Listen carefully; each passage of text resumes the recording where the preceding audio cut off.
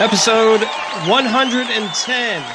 Two middle-aged men in Cleveland, Ken Dworsnik and Tedo Klopp, celebrating St. Patrick's Day week.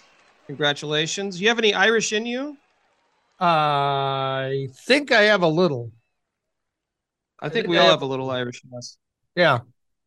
Particularly on St. Patrick's Day. Oh, for sure. Any plans for St. Patrick's Day? Obviously, we could talk about that later on, but off the cuff, no. Right? No, nothing. Same here. It's a day that ends in Y. Correct. Well, certainly like to dedicate episode 110 to some famous jersey numbers for Cleveland athletes. I know this is a favorite segment by many people. There's a host of them from the Cleveland / Indians Guardians. Can you name me any number 10s from the Cleveland baseball? Well, I believe Alvaro Espinosa. Impressive. Yes. I would go with my favorite backup quarterback, Mike Pagel, I believe was number 10. Mike Pagel is a very good answer. Yes. Come on, make it 3 for 3 and come up with some sort of calf. That would be amazing if you did this. Calf. You got a shot on one of them. I was about to say a tall guy, but I don't know. I'm drawing a blank. Wally Szczerbiak. How about him? I was gonna say that's his. He flashed into my head, but I couldn't think of his name. Yeah, he's on TV. He's an analyst, so it's like every other former player seems like. Right. Other notables from the franchise: Coco Crisp. That was always a fan favorite. Dave Roberts, who's a manager in Major League Baseball. This is one I thought you would say. Pat Tabler. Ah, yes. Our friend Mike Case's favorite player. Jim Hegan, obviously, Ray Fosse. Yeah. Mark Lewis. Remember Mark Lewis, the shortstop, who was supposed to be the second coming? Oh, yeah. My gosh, when we had, do you remember this? We had Reggie Jefferson at first, Mark Lewis at second, Felix Fermin at short, and I can't remember who was at third. But that was like, oh, my gosh, this is going to be the greatest infield since the 27 Yankees or something. I think the third baseman was Eddie Williams, if I'm not mistaken. So Could have been. Yeah, they were supposed to be the greatest ever. And yeah, we ended up trading him. John Battle for the Cavs. Remember John Battle? Yes. And then Anthony Schwartz for the Browns, and Brady Quinn is always a good one as well. Oh, well, I kind of dropped the ball on that Anthony Schwartz one. No pun intended. Yes, the pun wasn't intended. Yeah. Okay. Always nice to think about those former players. We've had so many. Yep. Wow. Huh. I know the last time we spoke, we were getting ready for some playoff hockey. Oh yeah, that's right. We need the full result. I know what the result is, but obviously you need to inform the listeners on what happened. So we won the semifinals. We were the 4th seed. We beat the number 1 seed 4-3, and we advanced to the championship where we lost 2-0. But a good game, and we had impressive. Plenty of chances, and that's the most entertaining part of it would have been in the semifinal. This would be for my oldest son, who's a goalie. He got in there in the 3rd period. He splits time with another goalie. And he got in there in the 3rd period. And I didn't realize this. Do you know what live barn is, Ken? Say that again. Live barn? Live barn. Live Barn. No, I'm not familiar with that. Live Barn is a video streaming site that lots of high school arenas, hockey facilities have, and it's got a auto controlled camera that takes you to the end of the court where the action is.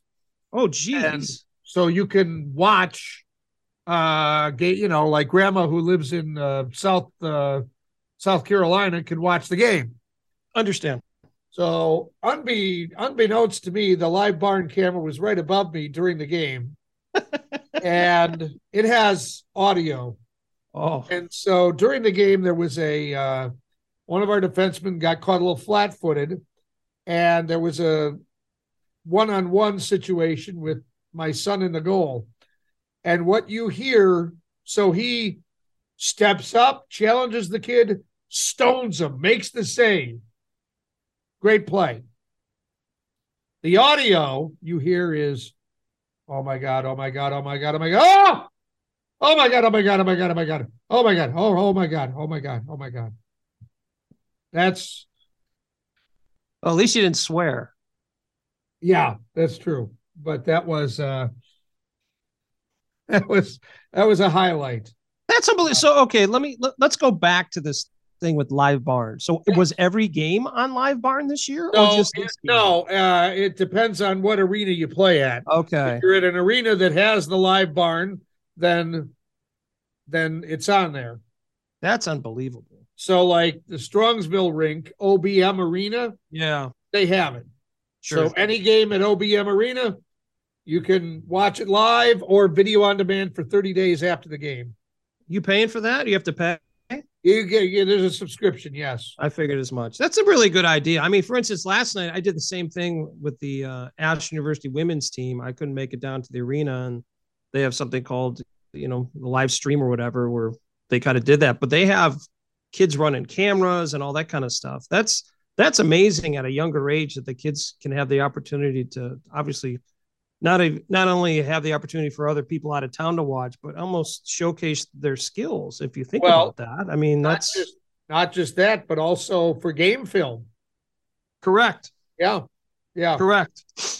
Wow, that's unbelievable where we're at in technology. So very cool. Well, good for Fritz. Yeah. Congrats to him. And now does he gets a break, right? I mean, we're going to take a little we're break. doing spring skills now. So he's still doing that. My middle son, Gus, had a hockey tournament over the last weekend here, and we went 2-2. We lost 2-1. We won 3-1 and 7-0. And then we played a team that was really good that just obliterated us. We lost 8-4. They were probably slotted a division lower than they should have been, but it's awful tough for these tournaments to, you got a team from out of town, and it's tough to tell. So yeah, it is. Hey, it is. I was told that before I got there, I got the game a little late. I was told that Gus got checked while he was in the goal. He was a goalie. He got checked in the goal. No penalty was called, which, anytime you check a goalie, you're not supposed to be able to do that. And then he took a really hard shot off his shoulder. And then in the second period, he got run into again, and he was down for a little bit.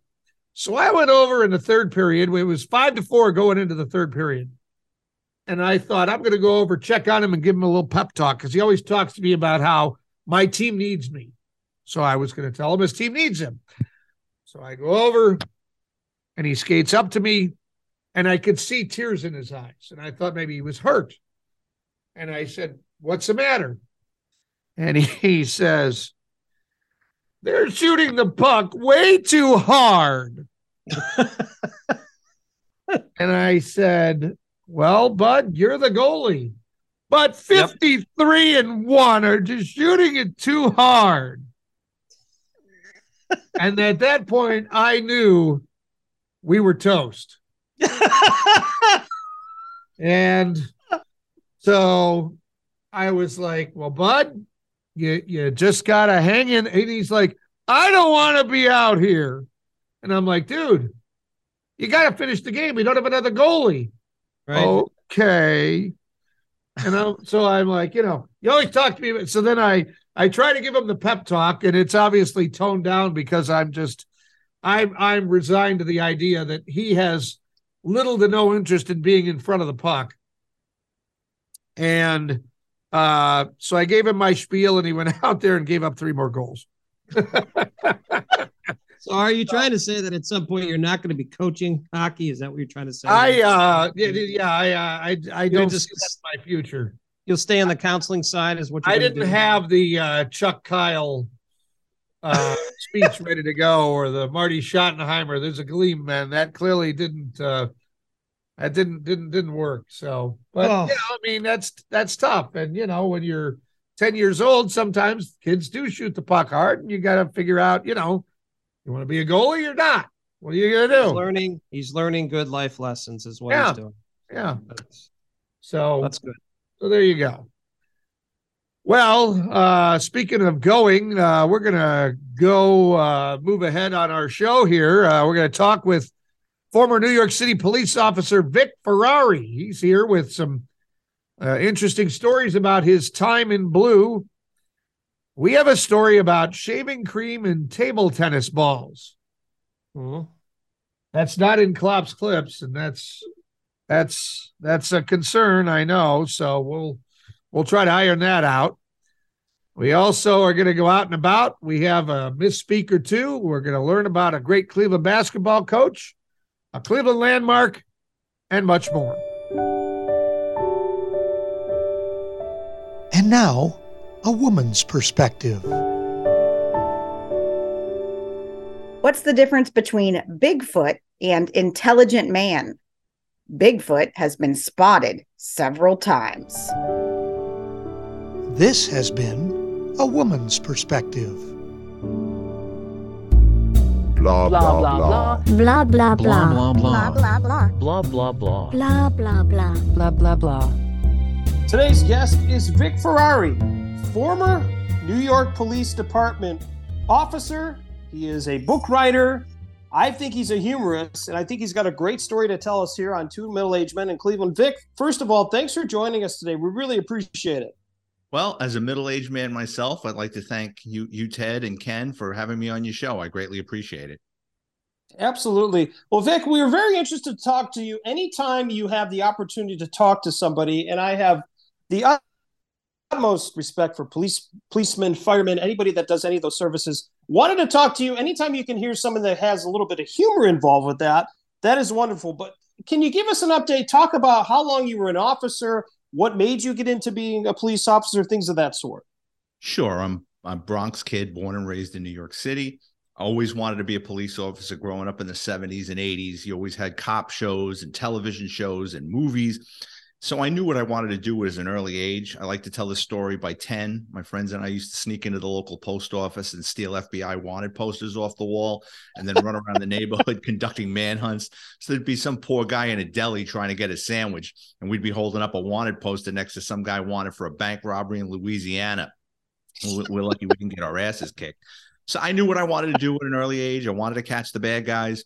So at 20, I took the police exam, and by 21, I went into the police academy, and I had a wonderful 20-year career with the New York City Police Department. I worked in a lot of different units. I worked in anti-crime, which is plainclothes, stopping, robberies and burglaries in progress. I worked in a DUI unit, which I absolutely hated. I worked in narcotics for a while. And then my last 10, I was a detective in the NYPD's auto crime division. So anything with chop shop, stolen vehicles, mafia, exporting stolen vehicles out of the country. Those are the type of cases we worked on. And, it was a great run, and I retired relatively young after 20 years. I got into writing, and I've written a series of behind-the-scenes books about the New York City Police Department. Vic, that's kind of what I wanted to get into next. Obviously, we're based out of Cleveland, so obviously we deal with our own set of issues and things like that, and we know how difficult it is for a police officer to certainly reside in Cleveland and do those things. I guess my first question for you before we go into some of your books, how difficult was it? I mean, was it, you hear these stories. I was just in New York City about 3 weeks ago. Obviously, it's a wonderful place to visit. I absolutely love being there. There's just a lot of people, so obviously you think about if there's more people, is there more issues? Is that the case? Is that what you kind of found during your 20-some-year career? Oh, absolutely. So you got to remember, New York City has 9 million people packed into the 5 boroughs.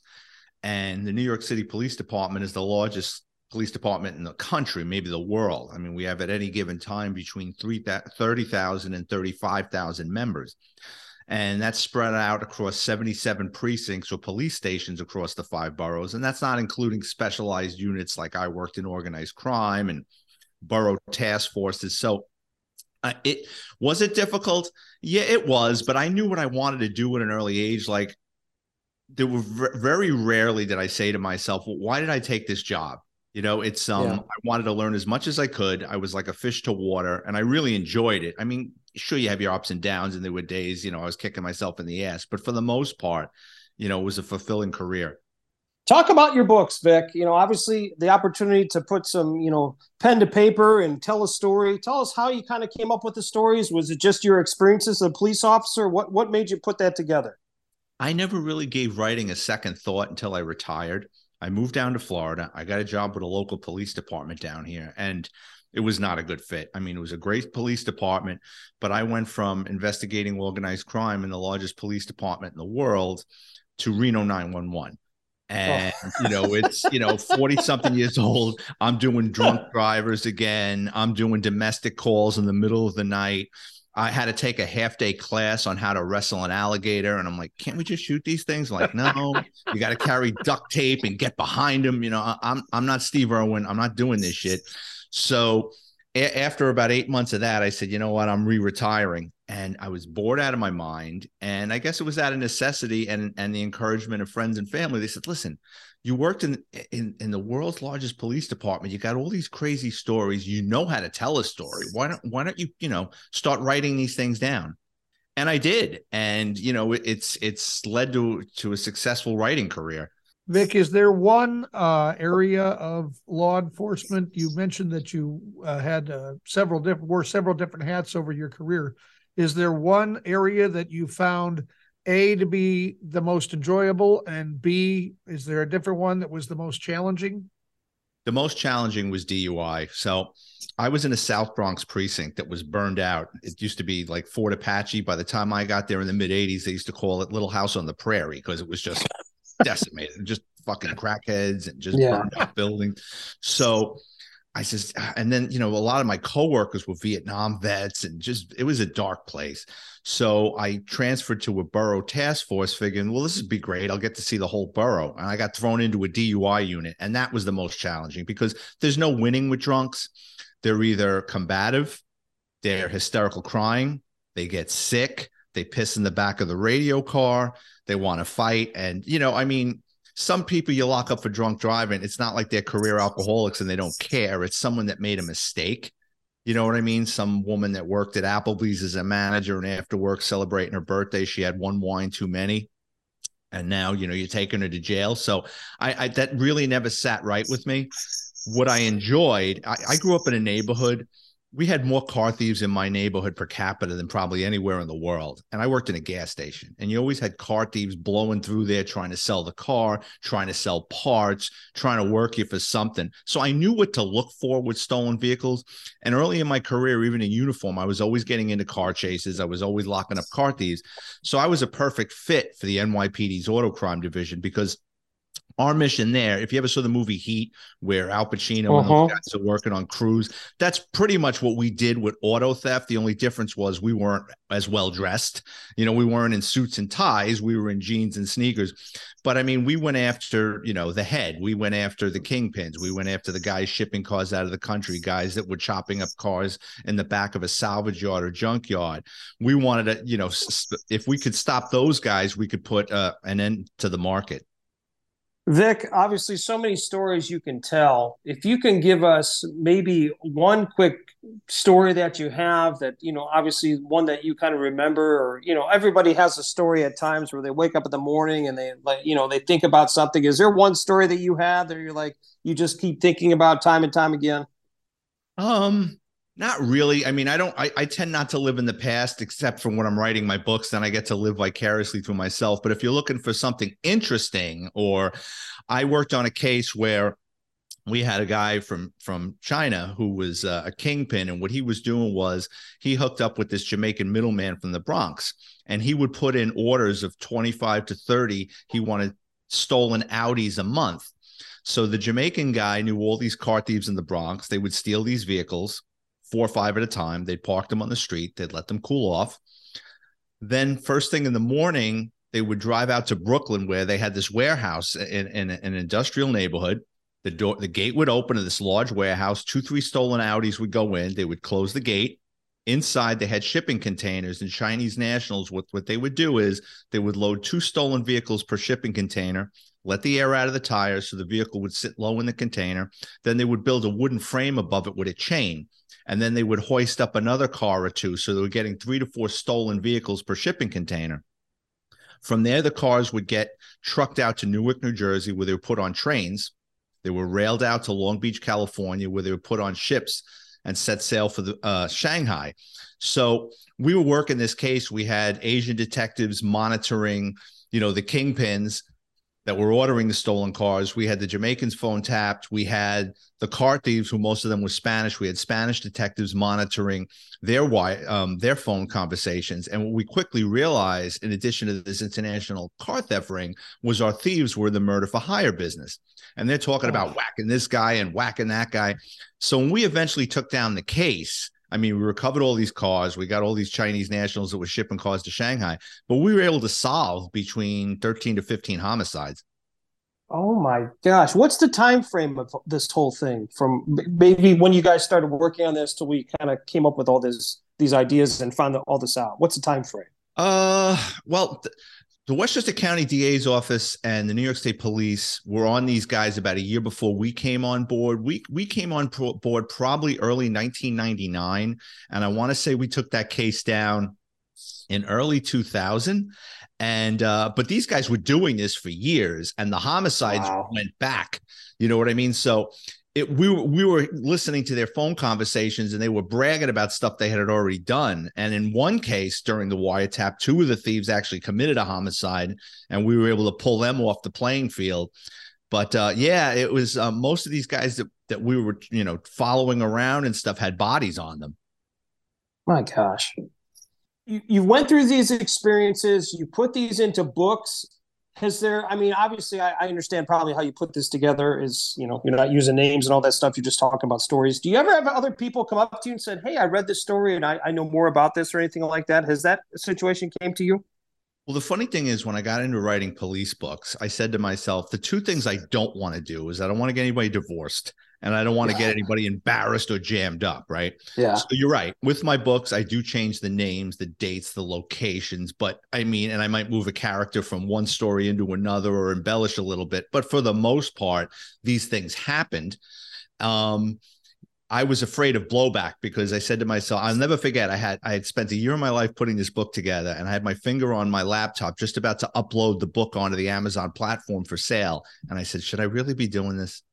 like, am I going to catch a lot of shit for this? And the funny thing is, my coworkers loved it. The next thing I know, I'm getting phone calls from guys and girls. You should write about this guy. Remember this? So yeah, absolutely. My colleagues and even people I don't know reach out to me through Facebook and stuff, because you got to remember, New York City Police Department is huge. So I get guys and girls reach out to me all the time, like I remember that happening and blah blah blah. So it's definitely memory lane. I can imagine, and you're going to have, as more people read your books, you're probably going to have more people. I can only imagine this is happening to you, not only for New York, but other areas, I imagine too, that are reaching out and say, hey, this would be a good story, or I have this story. Yeah, I think this is a really good idea, because in all honesty, I've heard of some other police officers, but not to the detail and talking about the stories you did. I think you really have, this is a really good idea, to be honest with you. This is really good. Vic, I'm sorry. Yeah. Well, I appreciate that. You know what it is?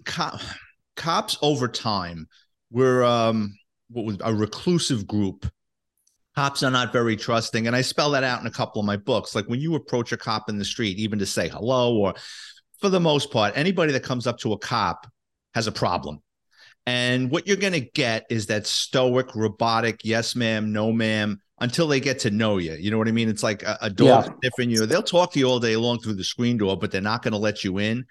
I try to humanize cops and explain what's going on behind the scenes, or at least my mindset, or it's like a backstage pass, because you see what goes on inside the station house, the politicking, the nonsense, the ridiculous roles and inside positions that are created that serve no purpose other than to have people just kind of, like, the NYPD's got more dead wood laying around, for termites. Yeah. And as I imagine, as I've talked to many other officers and people, obviously in that service industry, things change from when they started to when they were, at the point where they're basically done. Did you see the same thing? I mean, was it harder to do your job as time went on? Oh, absolutely. And I mean, I had it easy by NYPD standards. I mean, when you're a detective working in organized crime, you pretty much make your own hours. I mean, it has to get run by supervisors, obviously, and it has to be, by the needs of the department, what's going on with the case. But I mean, I didn't have to put up with the nonsense of a patrol cop, the ever-changing rules and regulations, but things were changing. And I had been in the same office for 10 years, and it became apparent after a while. It was like musical chairs. People were leaving. I was the old guy in the office at 41 years old, which isn't old, but when your supervisor's 27, 28 years old and has his own ideas, it was time to go. As great as I had it, I could see the writing on the wall. It was in crayon. And I said, you know what? I don't want, and I had seen it happen to other people, including my lieutenant. When you hang around too long, everybody, no matter how valuable you are in a position, outlives their usefulness. Because like you said, things change. So it was time to go. And I put in my papers and retired after 20. Wow. Well, good for you, to be honest, to have the opportunity to do that. So Vic talked about the books, certainly what's next on the horizon for you? You've written books. Are you looking to write some more? Is there other things you're looking to do? Yeah, I've written 6 books, working on my 7th, 4 of which are NYPD themed. To sell my books, I come on these podcasts and radio interviews, and I'm grateful for the opportunities. And I'm hoping at some point, somebody in Hollywood or television says, hey, you know what? This guy's got something that we could use. They option one of my books and I can become a consultant or, have my own show or, whatever. But I do enjoy writing the books. I mean, it's fun living vicariously through yourself. And then there's other times where I want to pull my hair out with a set of vice grips. But, it's a fun thing. Sure, absolutely. Well, Vic, thank you so much for the time. One last question for you. If people were interested about your books or more about you, do you have a website or where can they go to purchase your books? Sure. Just go on Amazon, go to the book section, type in my name, Vic, V-I-C, Ferrari like the car, and my book library will pop up. And my book titles are NYPD Through the Looking Glass, Stories from Inside America's Largest Police Department, The NYPD's Flying Circus, Cops, Crime, and Chaos, Grand Theft Auto, the NYPD's Auto Crime Division, and NYPD Law and Disorder. And like I said, they're great books. There's no beginning, middle, end. They're great travel books. They're just chapters with short stories about the inner workings of the New York City Police Department. And if you want to get in touch with me, my social media handles on Twitter and Instagram is @VicFerrari50. Vic, we really appreciate the time. It's an absolute pleasure to talk to you. Once again, thank you for all your service and thank you for these wonderful books that we have the opportunity to experience some of the stories that you have to tell. Thank you so much. Ken, Ted, thank you so much. I really appreciate the opportunity.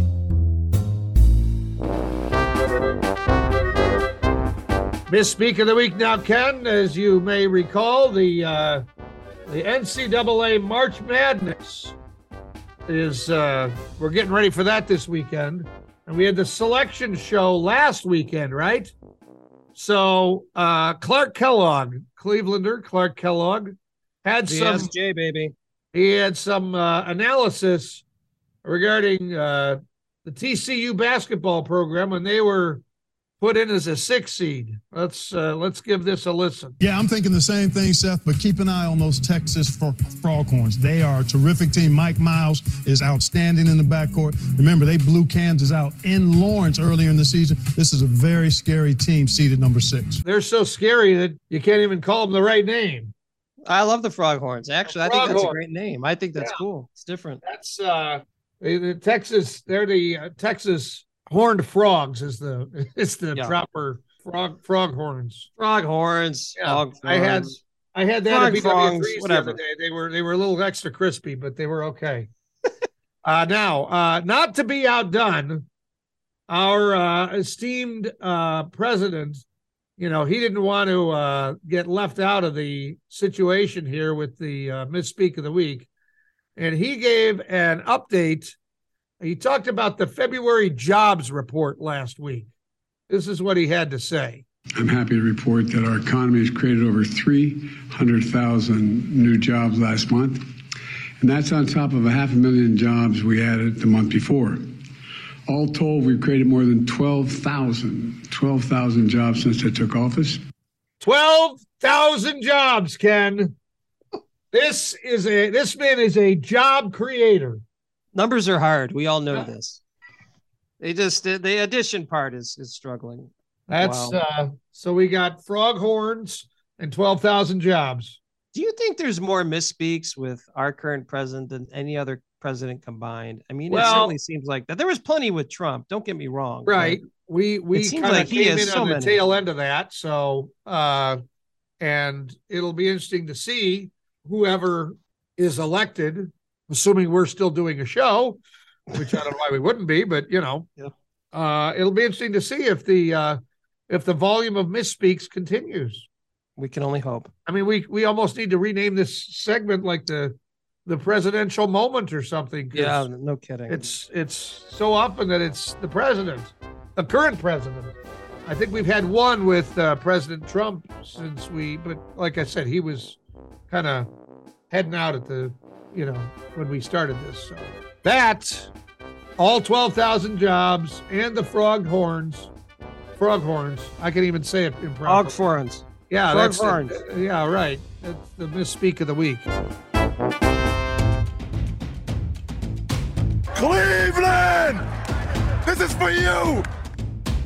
Time for another Cleveland sports history lesson. Our historian of sports, Dusty Sloan, joins us to talk about March 1st, 1996. Atlanta's Lenny Wilkens, who obviously spent a great deal of time in Cleveland, the first NBA coach to hit 1,000 career victories when the Hawks beat, ironically, the Cleveland Cavaliers 74-68, a high-scoring duel. Dusty, what can you tell us about Lenny Wilkens and his time here in Cleveland during some of those great teams of the 80s?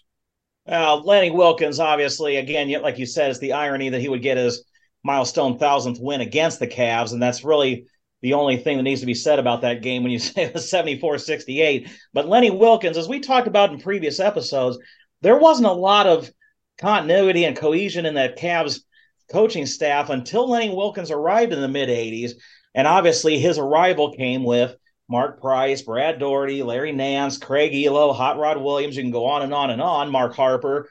And that's when the Cavs really started to get more stable and more consistently winning. And Lenny Wilkens was a big part of that because obviously bright mind, won a championship in Seattle prior to that, knew what he was doing, and he brought a lot of stability to a franchise that didn't have a lot of it up until that point. Oh, he certainly did. And one thing that people forget, too, he was a very good basketball player himself. He's in the Hall of Fame just for playing as well, besides being a coach. And I think that's part of the reason their point guards were always so good. Mark Price, you got to think about some of the other players that played. Steve Kerr, when he first started, he had John Bagley. So those guys were very good players at the time. What do you think happened with him, to be honest with you, Dusty? Was it just a change of scenery of why the Cavs let him go? That would be my guess. I'd have to kind of look and see what all transpired back then. My memory's a little foggy on that, but it's the same with every sport and every coach. You talk about Andy Reid in Philadelphia with the Eagles. Eventually, you listen to one voice so much for so long, you need a change. The problem is, really, you went from him to Mike Fratello, and there was some winning there. But then again, after that, they kind of got stuck in changing coaches, and that continuity just wasn't there. So after a while, yes, you're winning, but then maybe you're not winning as much. And then the owner goes, well, we're going to make a change in coach. And that doesn't always work every time. Interesting. Lenny Wilkens, he wasn't the most fiery guy, but he certainly motivated his players and got his points across. Just kind of interesting, of all the coaches to get 1,000 wins, somebody who's maybe, not as boisterous, but headed upstairs gets to that kind of a milestone. Absolutely. There are so many different ways, as we've seen in every sport, to get players motivated. His wasn't to yell and scream and throw chairs and things like that. he was a very calming influence, which I'm sure was something that the owners at the time with the Cavs really wanted. So it's not surprising then that his style fit Cleveland so much better. And the interesting thing is I'm looking at his career. It's amazing. He had 2 different stints as a head coach with the Supersonics, and he was a coach player for quite a long time. So obviously when he came in 1986, he brought a lot of stability and credibility to a franchise that desperately needed it. He certainly did. And one last thing I'll bring up is, you talk about class. He was nothing but class. You watch his interviews and all that stuff. He was very a class guy, did not get animated. Now I'm not trying to be this guy or anything like that. Basketball is a very interesting sport, as you gentlemen know. So Lenny Wilkens has all these wins, but he also has the most losses of any NBA coach in the history of basketball. So that's the part that I find very interesting. As successful as he was, that just shows you how difficult it is to coach in this league. But then again, on the flip side, you're absolutely right. He coached for such a long time. So obviously he's going to get a lot of wins and a lot of losses. But think about this. We're going back to why did he leave in 1993? He goes immediately to the Atlanta Hawks, and in his first season becomes NBA Coach of the Year. Yeah. So you can tell that even though we ended up with Mike Fratello, it was almost a trade because Fratello used to be the Hawks head coach. Yeah. But he ended up on the right side of that at the end of the day. I wonder we maybe need to get a barber on and figure out who got the better end of that deal from a hairstyle standpoint, Mike Fratello or Lenny Wilkens. I don't know. All right, Dusty. Well, thanks for the information on Lenny Wilkens. We appreciate it. Thanks, guys. Cleveland, this is for you.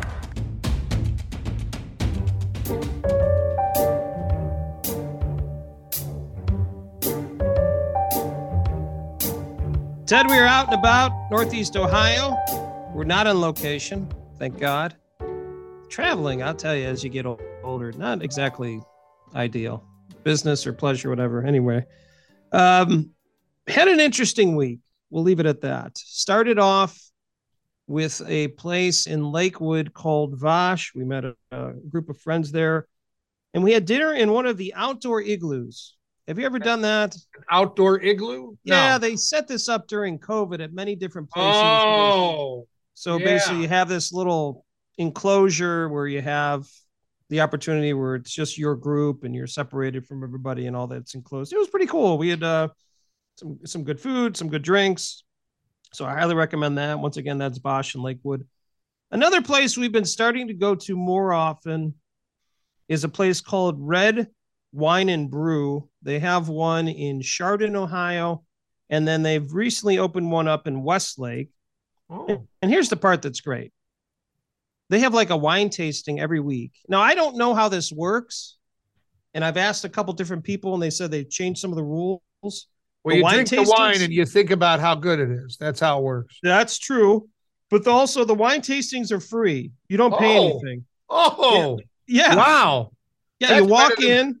That's better than 10-cent beer night. I mean, I thought at some point in time, the rules and regulations that you had to pay some sort of money in order to be part of the tasting. I was told now that's not the case. So you walk into Red Wine and Brew, you stand there, they give you a glass. We went this past Saturday, and they had a gentleman who's from Northeast Ohio who actually grew up in the Euclid area, and now he makes wine in California.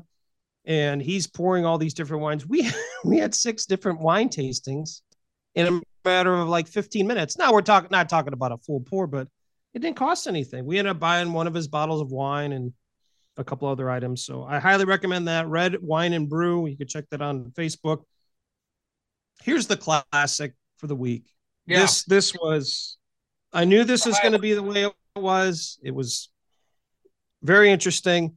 I went to the Happy Dog, which is on right off of West 65th Street. Happy Dog. They had the Polish happy hour with our friend, DJ Kishka. DJ Kishka. It was everything I thought it would be and more. So DJ Kishka pulls out all of these vinyl Polish songs and plays them for like 2 hours. And then he pulls out his accordion and plays that. The place was packed. It was absolutely hilarious. A great time. The 2 hour or 3 hours went super fast. Not sure when they're doing it again, but it was a very good time. So hats off to DJ Kishka and the Happy Dog. Last item is I'm actually it's my son's birthday today. Well, actually earlier in the week, but we are going to celebrate. Once again, you just do the things you have to do. We're going to go to a Cavs game. Nice. So he wanted to see the Sixers play, so we're going to do that tonight. Cavs, Sixers, 7:30, Rocket Mortgage Fieldhouse. First Cavs game in quite a while, so it should be fun. Myself, my daughter, and my son will be attending, so we're hoping for a win. That's our out and about. I know you've been out and about to an extent.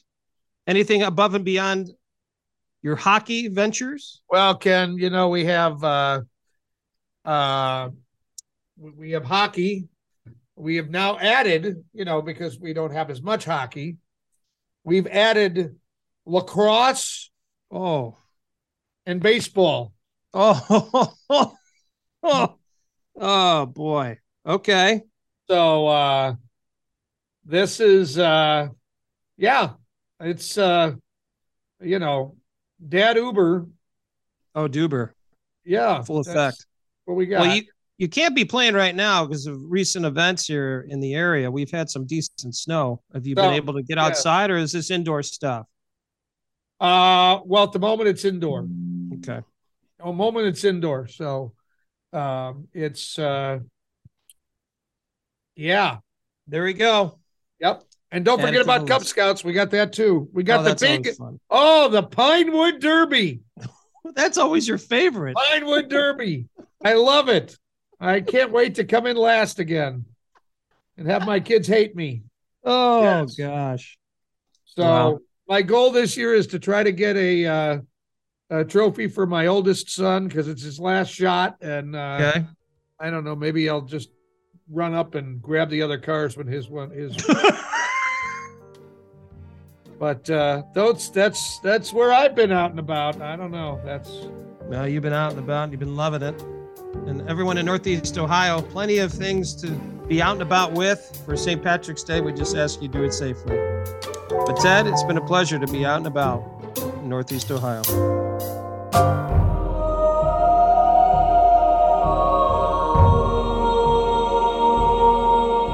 Time for some overachievements, Ted. Okay. Oscar Lina of Australia is now the record book holder. Okay. He holds the record for the most table tennis balls bounced and caught in shaving foam on the head in 30 seconds. Let me say that once again so we all understand what we're looking at.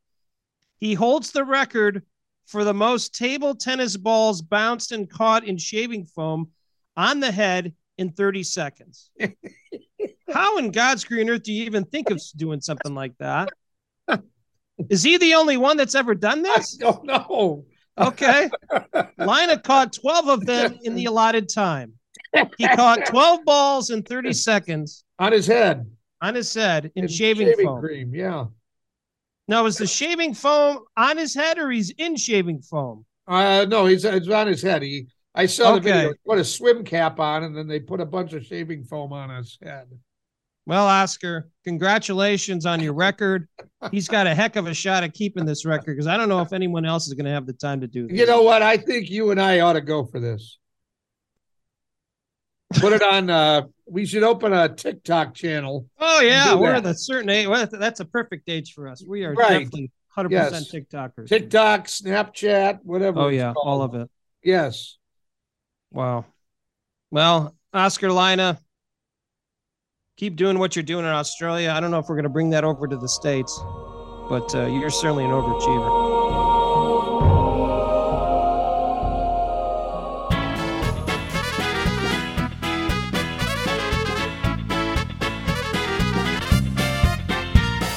Time for another history lesson with our professor, John Grabowski. And John, I have an item to talk about today that I just think is fabulous. I had the opportunity to go here right around Halloween for a concert, Severance Hall. Please tell us what you know about Severance Hall and why it's such a great place. Oh my God. It's Severance Hall. If we have 2 hours, we could talk about the importance of Severance Hall, but it is the home of the Cleveland Orchestra. And the Cleveland Orchestra is one of the top orchestras, not just in the nation, but in the world. And I'll do a little side story here. Once upon a time, my wife and I were visiting Austria. We were on the train outside of Vienna, and our train stopped at Salzburg. And I looked out, and on the advertisement panels on the platform, there was an advertisement the Cleveland Orchestra was in town. Oh my gosh. The orchestra was touring in Austria. And so that gives you a sense. The orchestra was founded in 1918, and it eventually started out in Gray's Armory, and then it played at Masonic Auditorium, and it needed a home. And it was John Long Severance who was one of the people who sponsored it. And John Long Severance was a member of the Severance family. He had worked for Standard Oil at one point. Family was involved with Standard Oil, and then he started a linseed oil company and got another. It was a very, very wealthy man.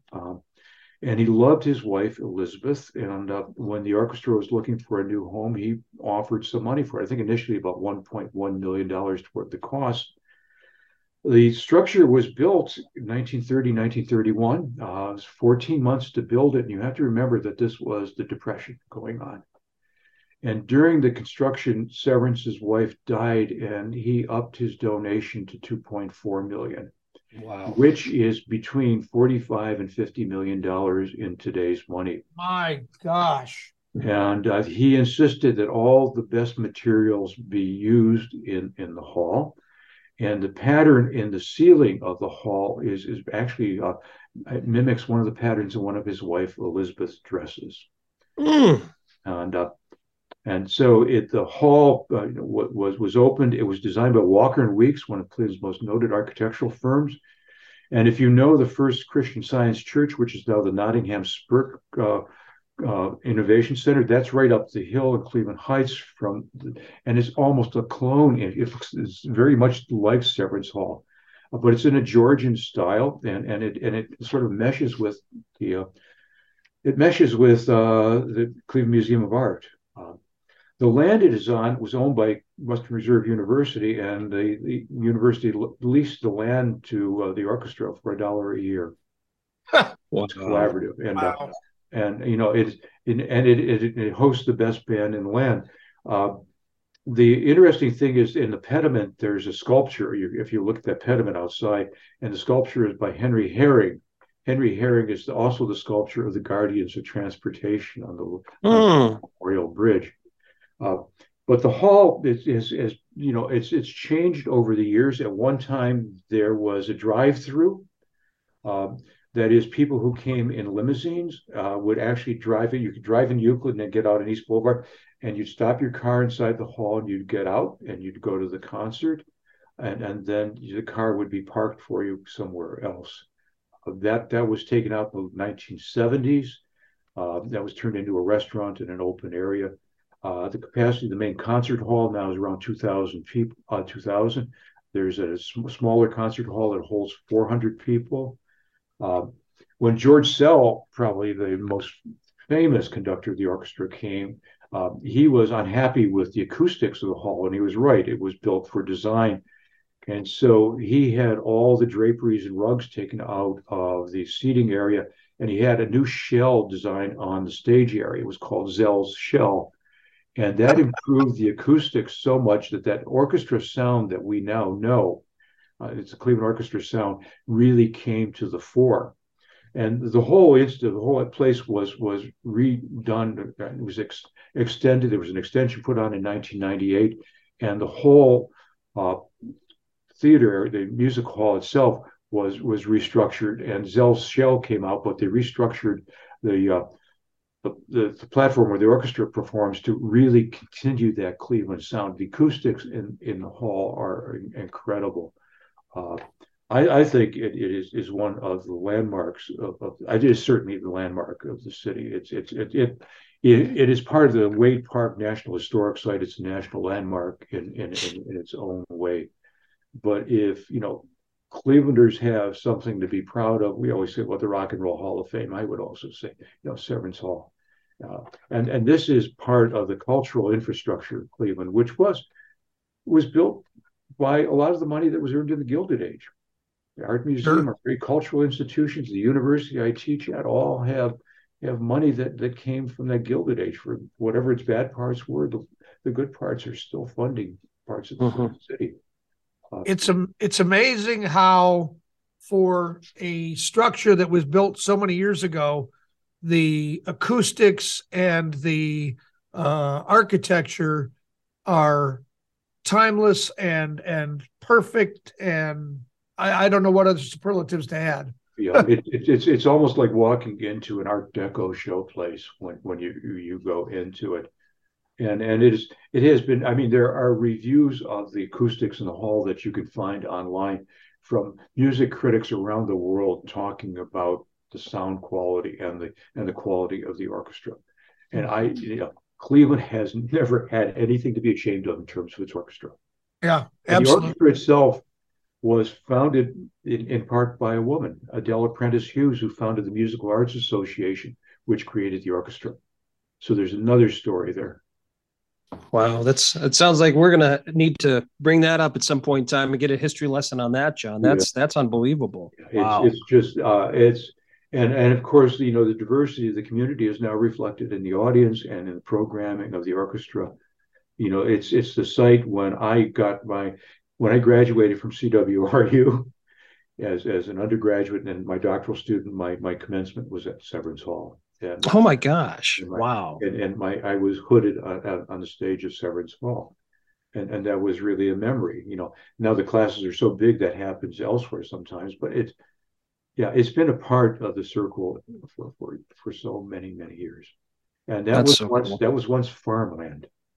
Wow! This was farmland. I think it was the Cozad family farmland, and the Cozads and the Bateses and the Fords in this area were very much involved with an institution called the Underground Railroad. Wow. Yeah. Unbelievable.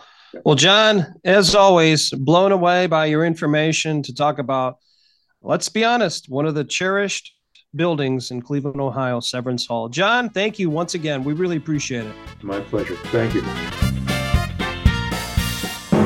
The most trusted name in journalism, Klopp's Clips.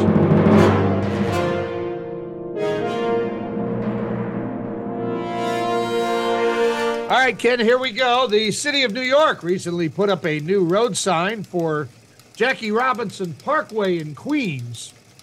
The sign misspelled Robinson's first name, spelling it Jakie instead of Jackie. The Department of Transportation fixed the sign last week. You got one job. One job. Yeah. You can't say anything. That's bad.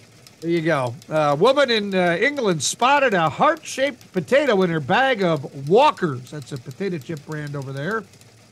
She thought it was notable enough that she snapped a picture of it and sent it to some friends. Then she ate the chip. The friend messaged her back too late not to eat the chip because Walkers was giving away 100,000 British pounds to whomever found the best heart-shaped crisp. The gaffe cost the woman about $120,000 US. Oh, I bet that tasted great. Wow. A dog catching frisbees at the Louisville, Virginia Tech basketball game last week got a cheer, but not for what he caught, but rather what he dropped.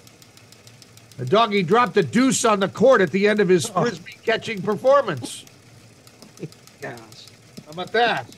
He was nervous. Yeah. And a complaint by a woman in Berlin, Germany has led to a change in the government's rules for swimming.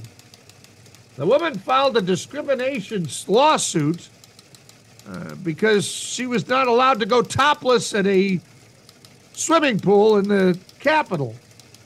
So because of this, they've changed the rules.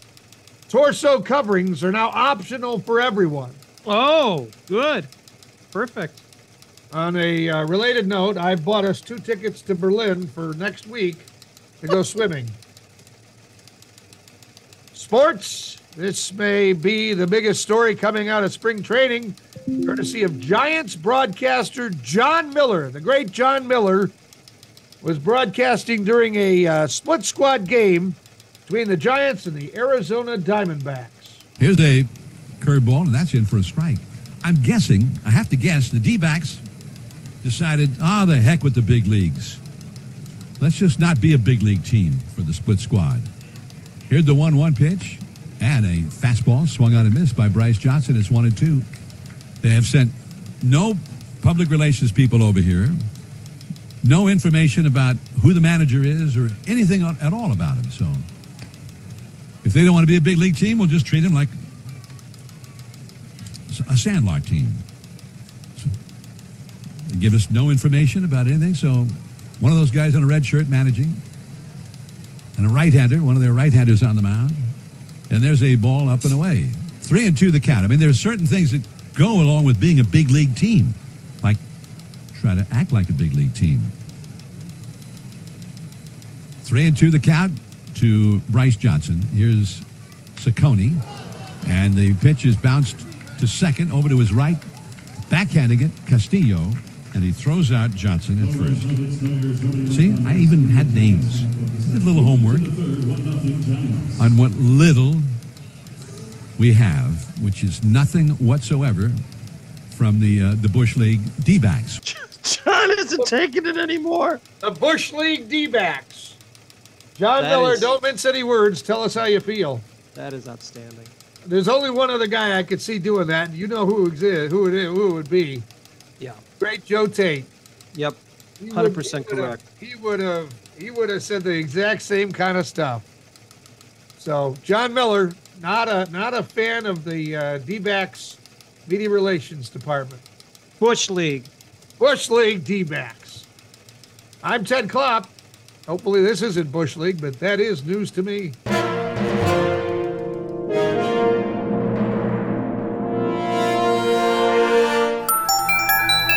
Ted, good news for a Michigan woman who won a $30 lottery prize. She reinvested her winnings in a $50 scratch-off ticket with a $6 million prize. She scratched it off and hit. The woman says she will put the money toward home renovations and investments. Not sure if that means more lottery tickets. Well, it's a good return on your investment. $50 to $6 million? I would say that's pretty good. Yeah. Yep. Yeah. Unbelievable. How come I never get that kind of good news? I don't know. I'm hoping for that.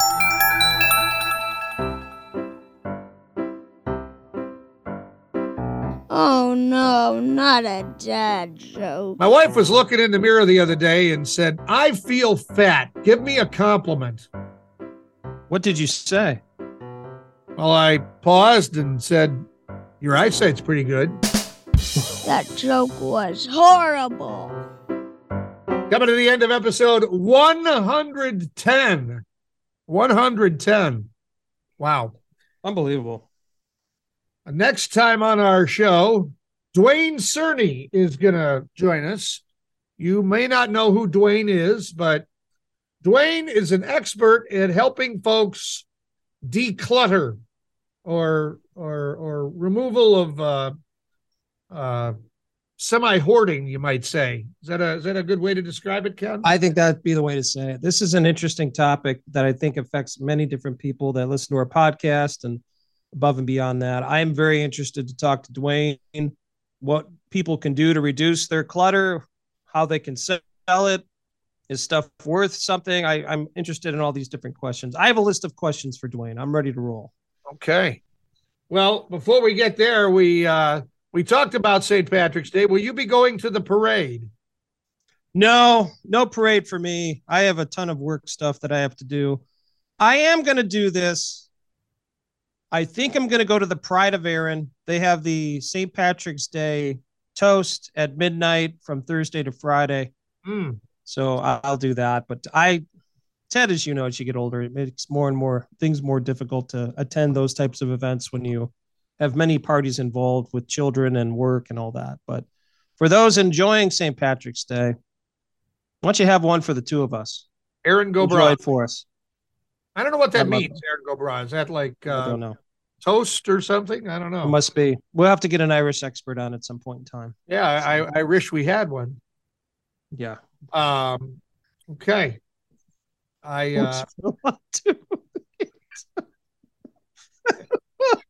Oh gosh. That's, yeah. Well, that's a great way to end the show, Ted. So special thanks to Dusty Sloan, who I know is celebrating an Ashland University women's victory, as they'll be making an appearance at the Elite Eight. So congratulations to them. Also, congratulations to Kent State, who's in the NCAA tournament, the men's team, and our local Cleveland State women's team. They've also made the NCAA tournament. They have 30 wins this year, by the way. Oh, my. Yeah, I was pretty impressed with. They're playing Villanova. So congrats to them. John Grabowski talking to us about Severance Hall.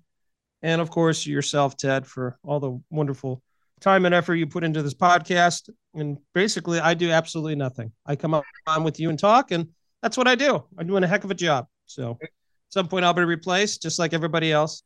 But that's okay. If you set the bar low enough. Oh, yeah. It's real low right now. Yeah. Right now, I'm sitting under the table. So, yes. Well, until next time, ladies and gentlemen, thanks for listening. And just as a reminder, we're just two middle-aged men in Cleveland. Two Middle-Aged Men in Cleveland is sponsored by Westminster AV, custom audio-visual packages for all occasions.